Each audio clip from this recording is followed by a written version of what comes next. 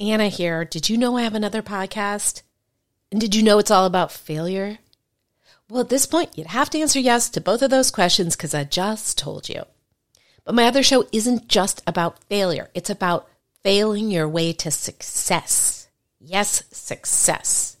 Because the most successful people are often just the people who've gotten up the most times after their failures. Don't believe me?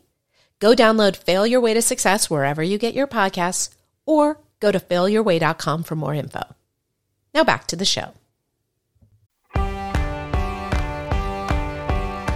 Hi there. Welcome to the show. I am your host, Anna David.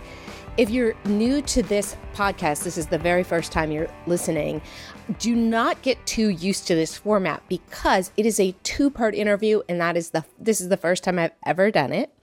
I did it because this is a very special episode. It is an interview with Emily Lynn Paulson. We do other intros as this gets going because, as I said, this is taken from two different interviews. One happened over Facebook Live. One happened over Zoom. Podcast had a different name back when these things were happening. And the reason that we wanted to just really get this journey at two different times is that this is an interview with a woman whose first book, My Company Light Hustle, is publishing. It is available now. This book is called Highlight Reel: Finding Honesty and Recovery Beyond the Filtered Life. Go grab your copy on Amazon. It's been called an instant classic in the recovery genre. And I have never been so proud. If you think I'm biased that, I'm the publisher, it's so great, go read it. And by the way, if you don't love it, I will personally give you your money back. I am not kidding. That is how sure I am that you will love this book. Anyway, I wanted to capture Emily at the different phases of this journey of working together. And so I interviewed her right when we were beginning, and then I interviewed her as we were getting ready to get the book out there. So you get this special two-part episode. You are going to love this woman. You are going to love this book. And now I am going to stop talking and give you Emily Lynn Paulson. Hi, Emily. I'm so excited you're here. And I'm excited for the people who are going to show because you're not here yet. And I'm sorry for you, but you're going to be. And that's so exciting because I am talking to my latest and newest and possibly final girl crush. There's no reason you couldn't stay at the top. And so I was going to read Emily's bio, but it's a bit long. Not that that's a bad thing. The important thing is that she has 5 children, a thriving career, and mystifies me. Hi, Jordan. So happy you're here. And manages to be the most together person I've ever not met. This was the first time we actually met. And I'm so excited because we are producing her first book, which is tentatively titled Highlight Reel. Yes. Yes. And so what I'm doing is what I did with Alexis Haynes last week, which is I'm capturing Emily at the beginning, middle, and end of her journey of sharing her story. And what's fascinating to me about this is Emily has been in the background and she is about to bust out into the foreground. So this is a really interesting journey. Hi, Richard. Hi, Art. We're very glad you're here. So Emily, thank you for doing this. Oh, yes, of course. Thanks for having me. I should mention that one of Emily's Instagrams is, the handle is, wow, you have your hands full. And that really could describe you. Please explain to us how one woman could have 5 children, a thriving career, a happy relationship, and be a practicing alcoholic. Well, I think part of the reason why the book is called Highlight Reel and kind of how the name came about is that's what people have seen, right? And you've even said, oh gosh, you got it all together. I don't know how you keep it all together. I mean, that is the highlight reel, right? You see all the good things. You don't see what ends up on the cutting room floor. And so the, how to really has been how I found, my journey, my story, and really what people didn't see was, the darkness, the substance problem. And so how do I do it? I mean, how do you do anything that you do? Like you do, I've got all these kids and, I'm doing things a lot differently than I have been in the past. But I think it's just all been a journey. And now I'm a different kind of mom. I'm a different kind of person. I'm a different kind of business owner than I was 3 years ago, 4 years ago, 5 years ago. And so that's kind of where this whole book came about, was documenting that. And I think one of the things when I sort of came out as saying, okay, I'm an alcoholic, I'm not drinking anymore, was, oh gosh, you look like you had it all together. And it's because that's what I was showing people. And you don't see the behind the scenes. You don't see, the struggle, the anxiety, the pain, the trauma, all of the stuff that we all carry with us. And for me, came out with obviously an alcohol problem. Mm-hmm. How long are you sober now? 2.5 years. And how long would you say you were a practicing alcoholic? I think it was held off. Again, the 5 kids. I was a person, luckily, I did not drink when I was pregnant. And so, with back-to-back pregnancies, I think that held it off for a long time. Right. If I, looking back and going through, doing this book, when I first had a drink, I realized that it didn't affect me the same way it affected other people. The first time. Yeah. I mean, it's one of those things where, oh, it's gross or whatever. But the feeling I had was like, wow, okay, I get it. I totally get why people drink. How old were you? I was 13, which I think is pretty typical. And I wasn't really a problem drinker. I didn't drink a lot at that age. But when I did drink, I would get drunk. And I think back then, the difference between me and my peers, and in college, the difference between me and my peers wasn't noticeable, because there's a lot of people experimenting at that age. There's a lot of people binge drinking in college. But then as I got older, it was noticeable. I would start blacking out. And I kind of would notice that maybe other people wouldn't. It's like, oh, you remembered what happened last night? Weird. Right.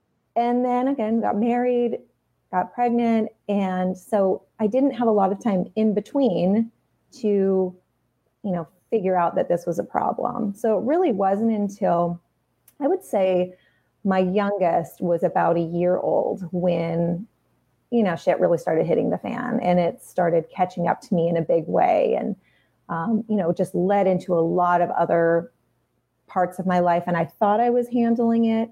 I was one of those people who tried to control it myself. Like I did try and have cleanses or stop for a month or stop for 2 months. And it would always be worse once I got back on. Yeah.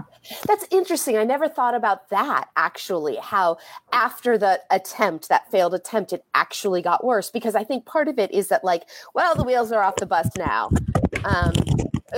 Emily seems to be having some sort of oh my God, she's not perfect. Something dropped. I can't believe it. We just saw it. But so this entire time you're managing to hold it all together. I assume you're doing carpool and PTA. I'm assuming that because you just strike me like that. Yeah. Mm-hmm. And were the other moms at school knowing? Was this a big point of contention with your husband? Like what were the repercussions? No, I mean, at first there were none, right? Like I kind of found a way to make it part of my life. Like if there was a happy hour, I would be there. My kids go to Catholic school, and, nothing against Catholics, but there's always a drinking event, right? Even at at the happy hours at school, the parent club, there's alcohol. And so it was always available. So I always, made a way to make sure that I was with the people who were happy getting a drink. But then people wouldn't know necessarily that I had already drank at home before, or that I was going to go home and drink after. And so I would say there were a lot of people who didn't really know until there started being repercussions. I started having trouble in my marriage, and, there's secrets and texts that you're hiding, and, not remembering things. I would get, I would get blackout drunk. And you just kind of never knew, you never knew what you were going to get. If I went out, I might drink and be fine, or I might wake up the next day and not know what happened. But I would always justify it with other people. Like, I would see other people doing the same thing sometimes, maybe not to that degree, but I consistently justified it enough in my mind. I mean, I can't tell you how many times I Googled, am I an alcoholic? Right. Like, many, many times. But there's enough questions on that list that there's always one that didn't apply. Right. Yeah, And use that one as evidence. Yeah, I'd always look for the caveat. And so I would say that I had really convinced myself that there wasn't a problem. And again, I think even my husband and, talking about this and working through this and looking back, like, obviously you can look back and see, obviously there was a problem. Like, nobody drinks that much that often. But he also knew that I was able to stop, right? Like, right. I went several pregnancies without drinking. I could go a month or so without drinking and it was fine. So to him, again, that was a reason why I must not be an alcoholic. I must not have a problem. How does he feel about you busting open with this? I mean, I'm assuming you looked like the perfect family, and here this is coming out. Was this a big discussion with him? Well, what's funny is it obviously, like, consequences start to come out, like there's cracks and things start to come out. So I think for the people who know us, they know we're not perfect and love us for it. And the people who assume or hear things or gossip or whatever, like, we don't really give a shit about. And right. We feel like the more we have talked about what we've dealt with, and especially the more I've talked about what I've dealt with, the more we've connected with the people who matter. Yeah. And, you find people who, oh gosh, that's happened to me too. I had people, reach out who I never knew maybe had a problem with drinking, or I never knew they had a problem with their marriage, or I never knew, a myriad of a list of issues. And, it was that point of connection. So I think for him, he's definitely not as open of a person as I am, but he has seen really the benefit of it and how it's benefited us and our relationships and our relationship with our kids. Because there are things that, consequences that happen that become very public. One of the things that happened to me is I got pulled over drinking. That was like the biggest, it was obviously a criminal issue. Right. But that was the first thing where, at least I thought was the first thing where the kids had to confront that I had a consequence from drinking. And my two oldest, I picked them up from school and I had this breathalyzer in my car. Like, so now right. It's like, okay, this is going to be an awkward conversation. And I said, I was just like, look, it's a law that you cannot drink and drive. And I did. I got in trouble and this is my consequence. And they were like, oh, so are you going to jail? Like, no. Or like, okay. So right. it was not as big of a deal for them. Like, I was so worried about that. And my three younger never questioned it. Right. I've talked to them about it now since, it's been a couple of years, but, all of a sudden then you give someone a ride, you drive for the field trip and, that's an awkward conversation you have to have with a third grade teacher. Like, oh, by the way, I forgot this breathalyzer in the car. So right. things that you've tried to keep private start bubbling up and start coming out, and you kind of start having to talk about them. And, and then like with my kids, I started realizing once I got sober and things started to get clear, I started realizing how much it had been affecting them that I didn't realize, like right. how disconnected I had been and how I was dropping the ball in places where maybe I didn't think I was. And so, I think those eye-opening things that do make it a little public kind of pushed me to just say, this is what works. Well, it's interesting. I just got back from this retreat that that Ryan Hampton and I did, and I was talking to a mom who was on the retreat, and she was saying, their family looks totally perfect. She's got this super hot husband. They have these gorgeous kids, and that the husband, who's also sober, was joking that he wanted to make a shirt that says, "I know I look like I'm okay, but I'm not." Uh-huh. And really this idea that we're all fucked up. And we have been raised, and I don't think this is just Americans, but we've been raised to make it look so perfect. And that alienates us, that constricts us. And the minute we start actually telling people that we've got these problems, we feel better, they feel better. Why are we not just doing that? Emily, let's create a new world where we just do that. I know, right? I mean, okay. And so what made you go, okay, this is a book? I know you took my quiz. Yes. So somebody, a girlfriend in sobriety said, what happened? How did this happen?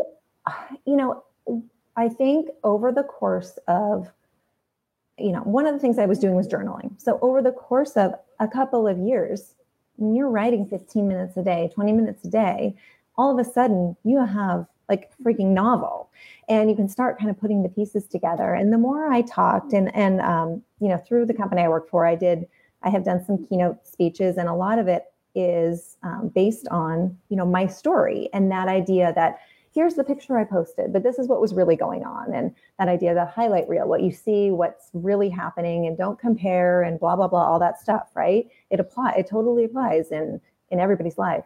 And, I've been told from friends, like, you should write a book, you should write a book, you should write a book. And so, and I think I sent you like my first 20 years, right? All the journal entries from the first 20 years. And it's like, it just sort of happened where I'm like, this is kind of what the direction I need to go. And I need to do something with this. And so the keynote speaking you do is obviously not yet about recovery, but is that the plan once the book is out? Yeah. I mean, I feel like this has all sort of, it's just kind of manifesting itself. And through sobriety, through AA, I have found other women, I found other groups. I'm becoming certified to be a professional recovery coach, which not necessarily to like have clients and coach people into recovery, but it was really about like learning about myself and learning about how to better myself. And, I do have this Instagram community, and how can I share my story, and how can I help other people?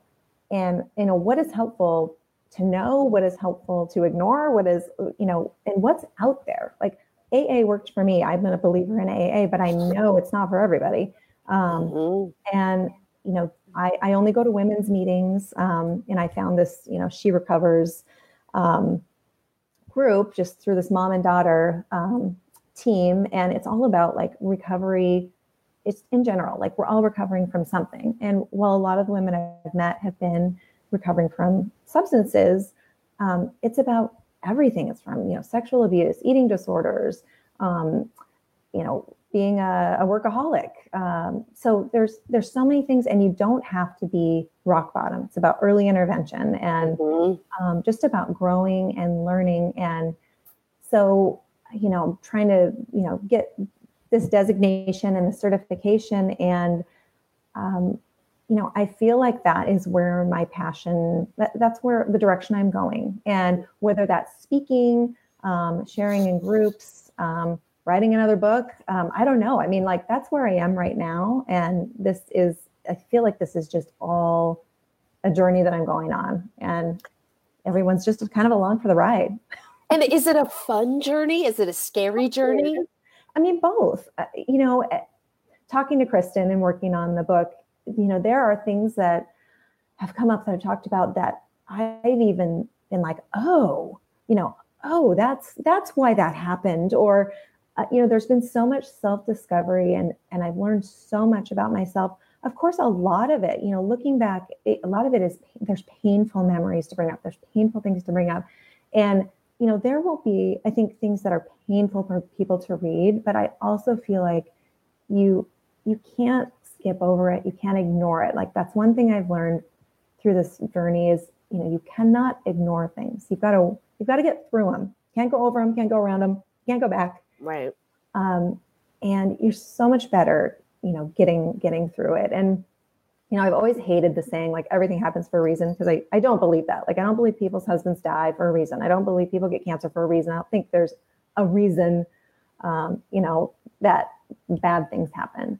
But I do think, like, no matter what happens to you, you're responsible for making some sort of a meaning out of it, and not dwelling on the things that are not possible, like not even not probable. Like, I probably will never be president, but things like that. Like, you could still hope for that. Like, I'll probably never win the lottery, but sure, still hope for that, right? Things that are probably likely never going to happen. But I'm talking about the things like, I wish I could go back and change.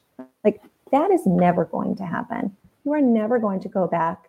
It doesn't mean you don't wish things could have been differently. It doesn't mean, my friend who's just recently lost her husband, it doesn't mean she doesn't wish every second of the day that he was back, or if she could have him back today. But that is not going to happen. So what are you going to do to make meaning out of that death or that loss or that journey or that divorce or that whatever it is? Like, you can't change it. So what are you going to do now to learn from it? And I feel like that's had so much power for me that, there are things that are scary. There are things that are like, oh my God, am I really going to write this down and put this out there? And then I'm like, yeah, I am, because I've seen how that has helped and how that I can help other people. Mm-hmm. And one thing I did want to talk about too was, with Light Hustle, we try to make it, Richard, she'd make a hot president. Amen. I don't think she has time, frankly. Although when you said you're becoming a recovery coach too, I'm like, maybe she just does have like 48 hours in the day when we only have 24. I don't know. But we really tried to make a community with Light Hustle, where we're having our other authors support one another. And I want, them to be reviewing each other's books once they're out. And I loved, because we're working on this book with Alexis Haynes, who I interviewed last week. You watched that interview and then said, hey, I have experience with what you guys talked about, and I'm very interested in it, this TMS. Will you talk about that? Yeah, for sure. So TMS therapy, and I have to apologize for continuing to adjust these, but the holes in my ears must be an odd size, because I always have this problem. They just keep coming out, whatever. I have really my one flaw. I know. And you once dropped something. But that's only because of the tiny holes in your ears. So yes, go on. Exactly. Yeah. So TMS therapy, it's like an MRI technology, and they found that they can kind of hone in on this one area of your brain that controls the serotonin output. And they found that people with depression and anxiety, that part of their brain just isn't activated. It's not active. It's not producing, uptaking serotonin in the right way. That whole chemical imbalance idea. That's really kind of where that comes from. And so they found a way that if they magnetically kind of charge this area over and over, just light pulses, that it can reactivate it. And then there are people who have had, long-standing depression who've tried medication after medication after medication. And I'm all for medication. I've used it for years for different things. And I'm a big believer that it helps people. But there are people who've tried different kinds. It doesn't work. They try another, it stops working. They combine them. They have side effects. Like, sometimes the side effects are worse than the depression itself. And so for me, I really, I've always struggled with depression and anxiety. And especially once I stopped drinking, all those feelings that you're numbing down, that you're, drinking away, you have to deal with those. And I did have an increased anxiety. And, once you start remembering those things that maybe you blacked out, or you start having that guilt, you go through this cycle of like, oh my God, all this stuff I've done and I've done to my family and all these things. And you do I fell into a depression.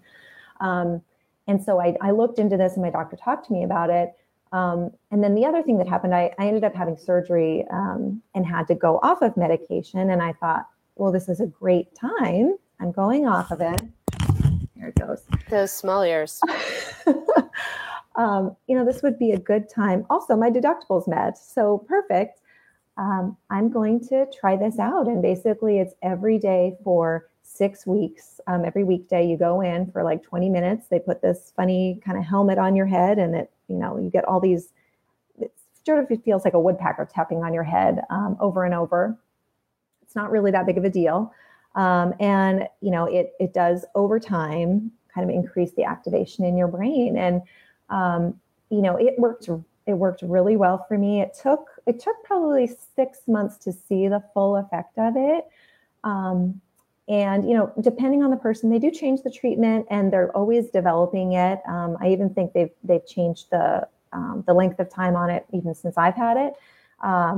But, you might have to go in for like a little booster dose every year or so, but it's really helped me. I, just full disclosure, still am on medication, right. A very low dose, but much lower and fewer than I had been on in the past. And so it's been really helpful for me, and I hope it helps Alexis. I know that she can't take medication, so. I'm fascinated because my best friend is a psychiatrist who does it. Yeah.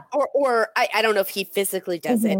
And when I heard about it, I was like, can we do it? Can I do it? And he said no, because it's for treatment resistant and my meds work. But God, now you're getting me excited about the idea of being off of meds. But I think I'm like somebody who got LASIK and still has to wear glasses a little bit of the time. Like I feel like I'd be one of those. You're a tough case. Yeah. Yeah. Like we're going to get 90% of it, but that 10%, you're still going to need that little boost. Yeah. So, okay, this has been so fun. Anybody who wants to find out more about you should go to EmilyLynnPaulson.com, correct? Yeah. And what about following you on Instagram? Yes. So I'm at my personal page, which is also fascinating. While You Have Your Hands Full. Yep. And my sobriety community is Highlight Reel Sobriety, and Reel, REAL. Okay. So, yeah. I'm trying to actually write these. It can be challenging. Yes. Highlight Reel Sobriety. But not .com. Oh, sorry. Yeah, that's just, I know. It's okay. It's hard for me. I got small ear holes. You can't type. It's okay. I know. Look at that. At Highlight Reel Sobriety, if you're listening.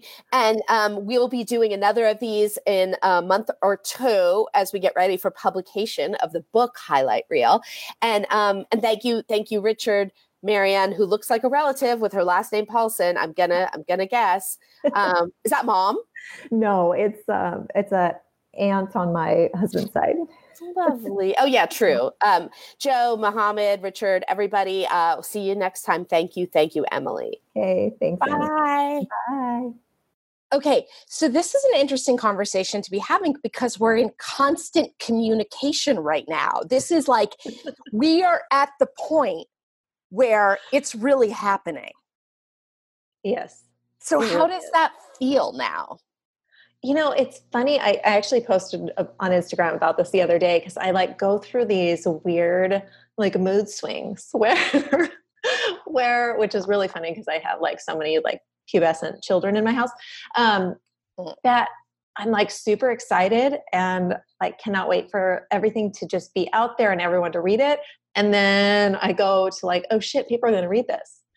So and there's so much going on and there's so many more details than I ever knew. This is my first rodeo, right? So it's exciting. It's a lot. It's almost better that there's so much going on so that I don't get distracted by oh shit, people are going to read this.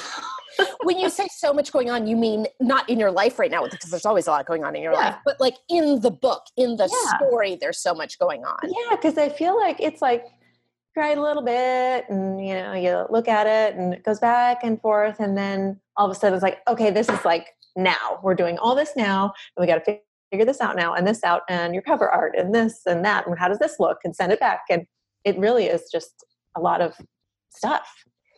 Yeah, I mean, I will say it's, we don't give you that much warning that it's going to speed up and be crazy. And if it was traditional publishing, this would be happening over a 9-month period. Right. Where you would just be sitting and it would take, about 3 months to get your cover done.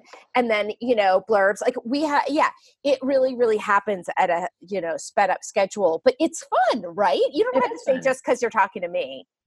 No, it is fun. It is. It's exciting. Every day it's oh, I didn't know I needed to do that. Okay, let's get on it.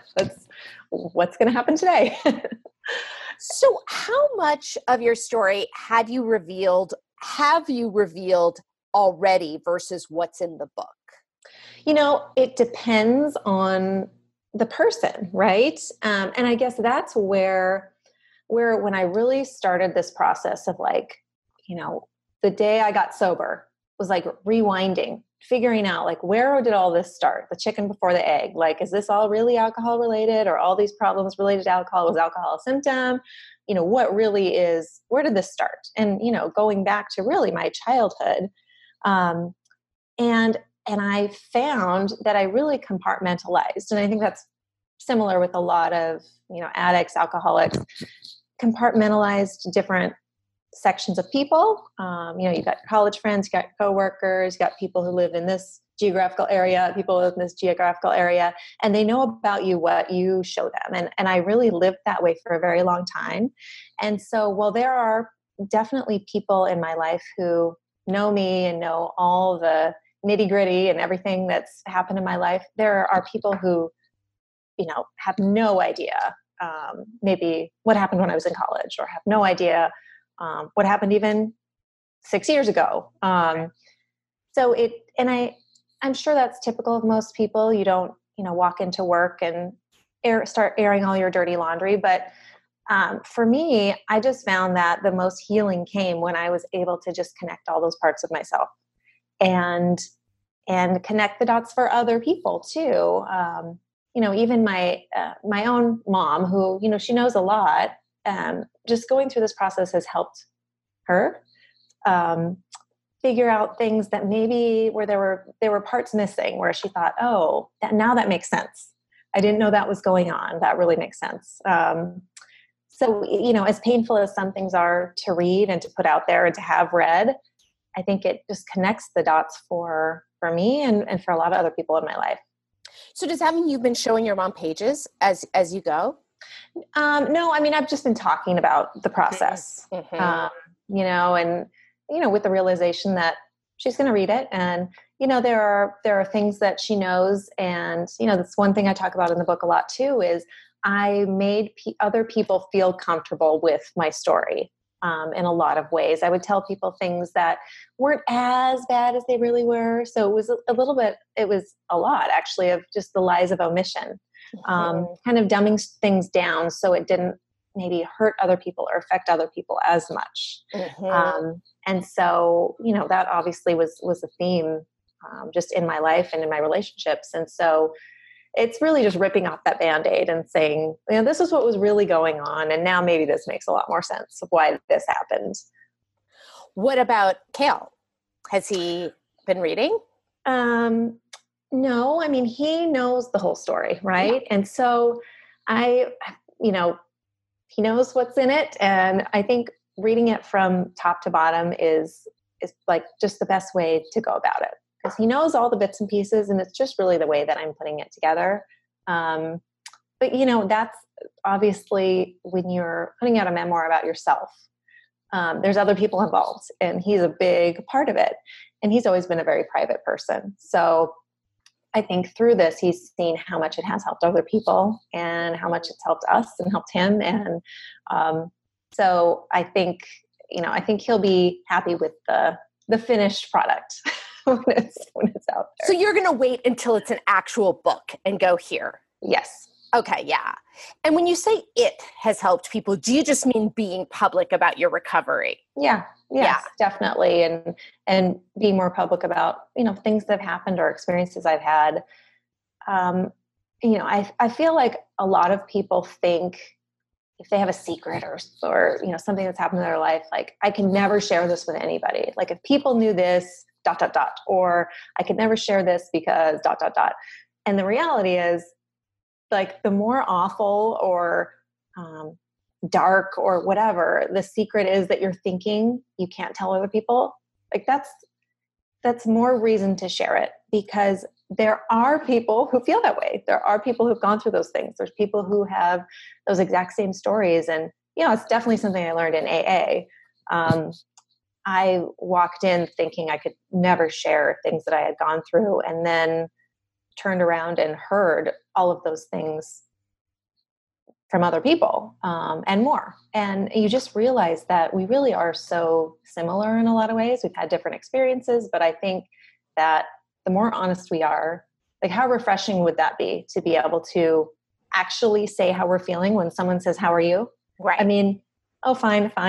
We live in this like fine world. And it's just so much more comforting when you can actually talk about the things that you're actually going through. Now, here's what I'm going to tell you. And I've sort of hinted at this over email. So, the way my process works is I don't know the entire story until I read it, which was officially, I think, 2.5 or 3 weeks ago. And I, based on, the things I know about you, how you look, what your life is like, the 5 children, I'm like, so Emily's story is going to be like, I'm sure it'll be powerful because it'll be well told, but like, I don't know, she got pulled over for drunk driving and it was just so traumatic. And so, and I think that's what's so amazing about your story is that it's freaking intense and you do not appear to be somebody who went through those things, which is exactly what your book is about. Mm-hmm.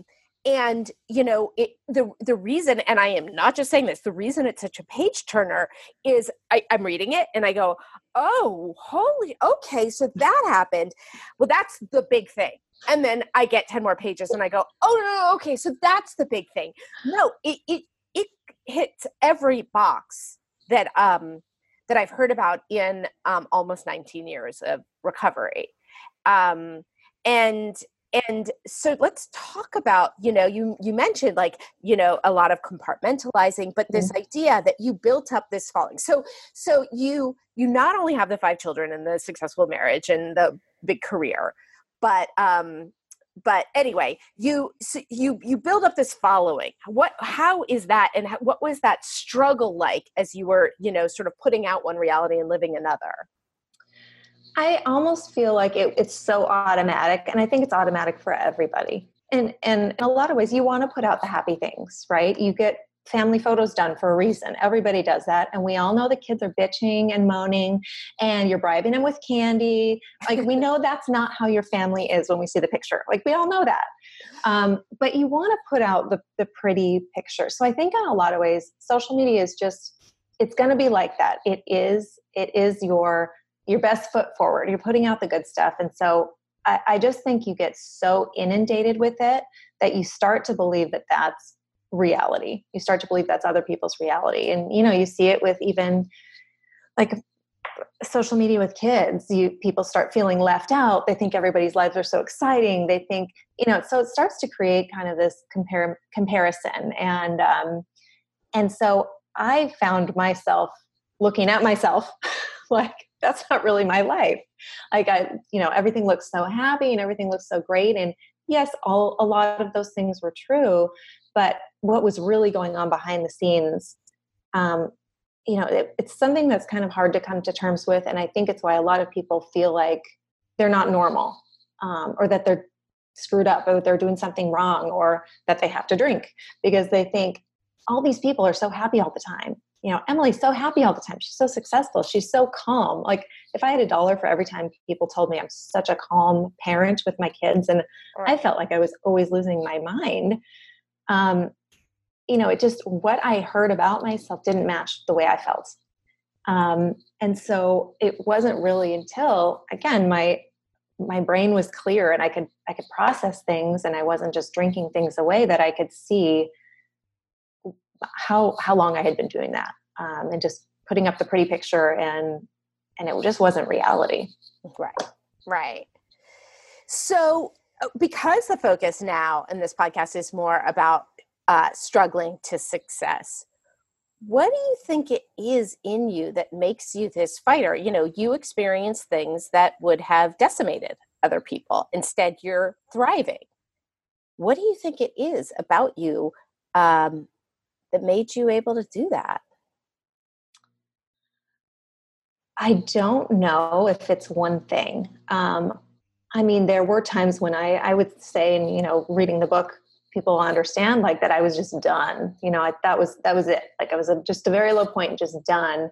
And, I don't know if resilience is something you're born with or something you learn. And I think going through all of those things, you climb one mountain, you realize you can climb the next one, and you can climb the next one. And, I think there's times when sometimes you just get tired and you don't want to climb any more goddamn mountains anymore. But, I think it's just realizing that I had been through more difficult things.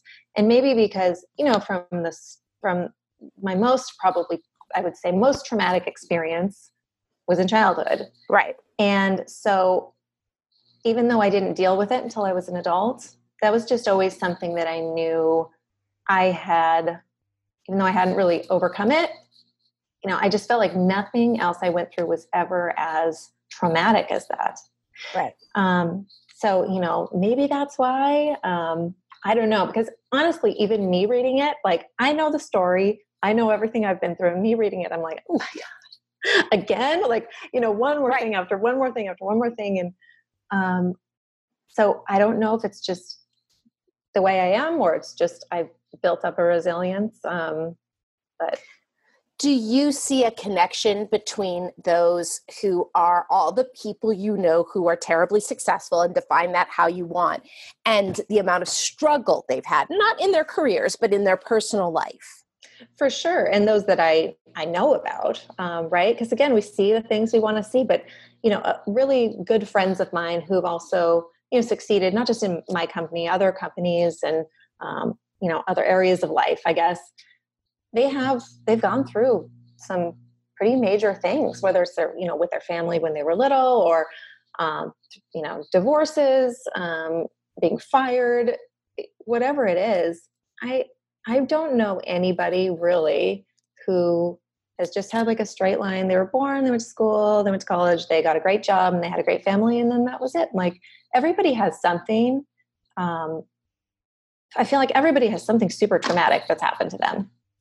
I wonder. I feel like that's true for a lot of people, but I do think there are people in the world, granted they're not people that I spend a lot of time with, who really have it, and God bless them, didn't suffer trauma as a kid, went through life. Of course they have skirmishes. Of course they have heartbreak and getting fired or whatever those things are. But I believe a lot of those people don't often strive as much. My friend and I have this, not joke, but it's like the people we know with the most supportive parents, and I know you have come from a very supportive family, are oftentimes not the most successful because they've been told over and over again, like, here's your participation medal. And those of us who were more striving for approval kind of keep chasing it, possibly not from a healthy place.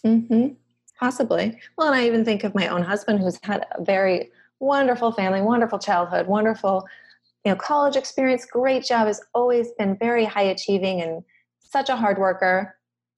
But then he married me. So I guess I'm the traumatic thing. Right. So everybody's got something. But exactly, if you do have an easy, straight arrow life, you're going to have people in your life who haven't. Yeah. So whether it's direct or indirect, you're going to have a child who, has some sort of a struggle or whatever. I feel like everybody's going to run into it at some point. You're either dealing with it your whole life or you're not. But so in terms of success, what does success look like in terms of this book to you? Like, what is your dream and vision? What's on the Emily vision board for this? Yeah. So I've honestly, for me, number one thing was having it all written and having it out there was like the number one really goal for me. Is I knew that I needed everything out. I needed to have it down in a place where it made sense to me and made sense to other people. And I wanted something out there that I wish I could have picked up and read so many times over the years. Like, I'm not alone. I'm not weird. I'm not crazy. There's other people going through these types of things. So just first and foremost, having it out there is like, off my bucket list. Right. I would love to speak to, whether it's at women's conferences or recovery conferences or whatever it is, about those things that people don't like to talk about trauma in childhood and about eating disorders or, those lies of omission, little white lies that people kind of brush under the rug, and they're not maybe a huge issue. It's not like heroin overdoses or these things we think of when we think of addiction problems and people hitting rock bottom, but it's all those little things that add up that really just destroy Right. people. And to see that you can come out on the other side, and guess what? You're still going to be dealing with stuff, but there's other ways to deal with it. And again, no matter how many mountains you've climbed, you fall down, you climb another one, you fall down. And no matter how many times you screwed up or whatever, I guess I just want to be like a beacon of hope for somebody. Yeah. And whether that's through speaking or someone reads the book or whatever it is, I'm just kind of following the direction that it leads me, really. And what are your fears around it? I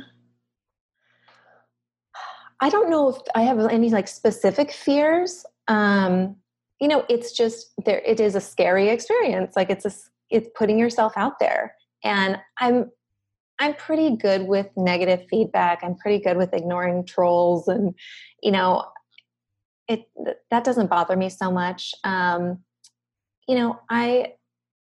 I want this experience to be good for my family. I want to show my kids that this is something you can do.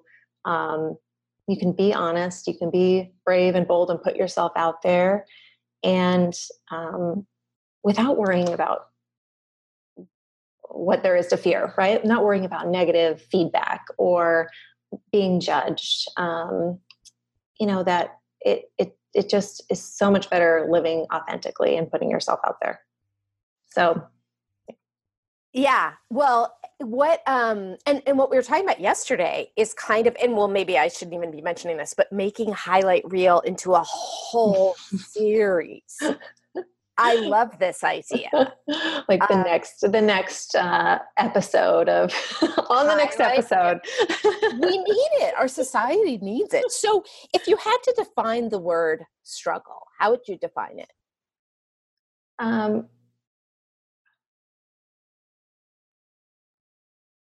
Me personally, I think a struggle is anything that you have to get through. And I think that it can look so different for different people, but if the process is not easy, if things don't happen the first time, and I don't think struggle should be a negative word. I think, challenges, I don't know. I guess what I would define as a struggle and what other people would define as a struggle would be two different things. But for me, I don't think it's necessarily negative. I think every day is a struggle in some ways. Sometimes it's a struggle to get out of bed, and that's okay. Like, I think you chalk it up to, that particular day, and you move on. Right. And you move on to the next struggle. Like maybe, I'm going to have a bad hair day. I don't know. Like any little thing can be considered a struggle. Could be hard getting my kids in the car. They might not want to go to school.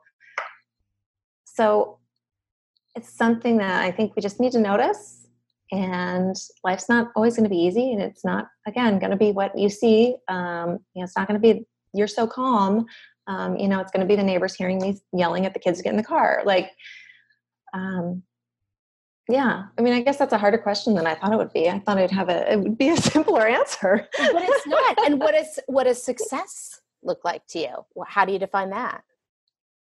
Oh man. I think being at peace with the way my life is success to me. Yeah.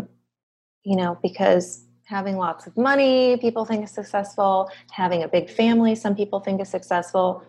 I just think all those things don't really matter. I think I'm finally at a place where I'm like comfortable with who I am, comfortable with where I am. I don't know what another year is going to look like, but I feel like I have succeeded at this point, and maybe it'll look different again in another couple of years, but I'm happy where I am now. Okay. Well, this is a great note to then move into our lightning round, which I didn't. So all that means is just give the first answer that comes to mind. What is your morning routine? So I get up, I brush my teeth, and put my contacts in, and then start with the kids, breakfast and etc. So you don't have any like, I'm going to meditate, and you don't have time. You have children. No, I don't. Yeah. I do meditate when I can, but I don't in the morning. And I've done the miracle morning, God help me. And I do a gratitude journal. I got all that stuff. It just doesn't happen and cannot happen in the morning. Brushing my teeth is the literal only thing that can happen. And you pee. Let's assume you have time to pee. I do. Yes, I do. I do that too. What is one book that changed your life? I would say Annie Grace, This Naked Mind, mm-hmm. because I'm I'm a science geek, and I love textbooks, and it was so informational. And being a person who got a degree in science and should know all of this stuff, and being someone who abused alcohol for so long, it was such a, my brain couldn't understand my own brain. Like, I can't believe I didn't see all of these things all of these years. I can't believe I didn't believe all these things all of these years. And it's a book I recommend to people who maybe question their relationship or just want to know more about it, because it's not like you need to stop drinking. It's just, these are the facts. And that's what I love about it. And I've had a lot of people who have recommended it to say, wow, I didn't know any of that stuff. And continue to be, normal drinkers. And I've had people say, wow, I really have a problem.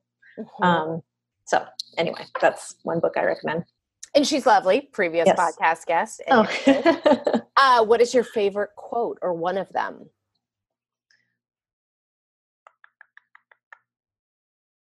Gosh, well, that's hard. I can see one behind your head right now. Oh, that is, the most important work you will be in the walls of your home.